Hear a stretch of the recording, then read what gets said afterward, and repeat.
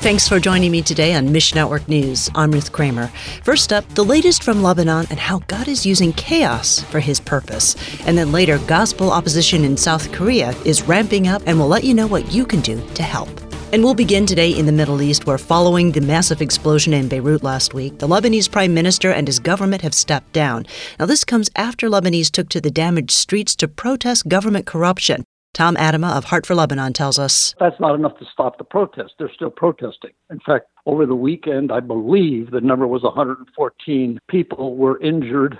Many of them lost their lives. Many Lebanese were deeply affected by French President Emmanuel Macron's visit to Beirut on Friday. That was seen as some solidarity. We're all for you. We're going to help you. But it fastly turned into, can we become a colony of France again? France and the United Nations have organized millions of dollars in aid to Lebanon, and this help is desperately needed. It's estimated that 250 to 300,000 children will starve between now and the end of 2020 to death, and that 75% of the Lebanese population, total population, that includes the refugees, will need some kind of financial or physical aid to survive life before the end of the year. Heart for Lebanon is also partnering with churches near the blast site to provide shelter for at least 800 families in the name of Jesus. Learn more at missionnews.org. At the same time, Lebanon's chaos leads to some broader questions and observations. For example, Hezbollah, a known terrorist group, wields significant power in Lebanon.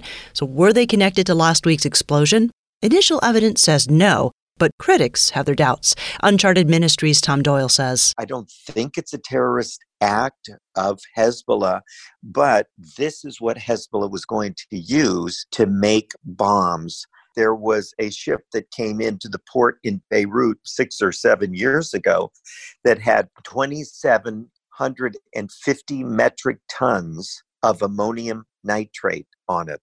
Ammonium nitrate is used to make fertilizer and, of course, high-powered explosives. Investigations into last week's disaster continue.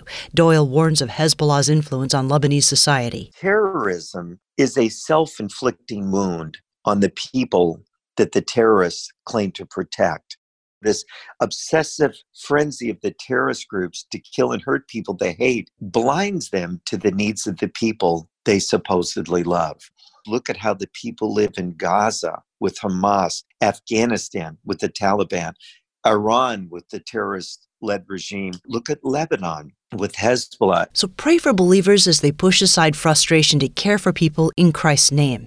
Nuna leads Triumphant Mercy, another Lebanese ministry. I feel we're hostage to Hezbollah decision. They decide where we're going with foreign affairs, and we don't want this. So we need a lasting solution, and we need God to intervene because this is not done by human hands. And all summer, we've covered South Korean investigations into Bible-laden balloon launches. Now, these launches transport essential Bibles to persecuted North Korean believers, and they've been carried out for years with no challenge. But according to Eric Foley of the Voice of the Martyrs Korea, that's not the story South Korean journalists are telling. What the South Korean government has done is that rather than, as we might perceive, prosecuting the case through the court system, it's prosecuted a case through the media by indicating that organizations that do balloon launching are guilty of unforgivable crime. VOM Korea is not associated with South Korean officials in any way. What they're about is getting God's word to people who desperately need hope and clarity.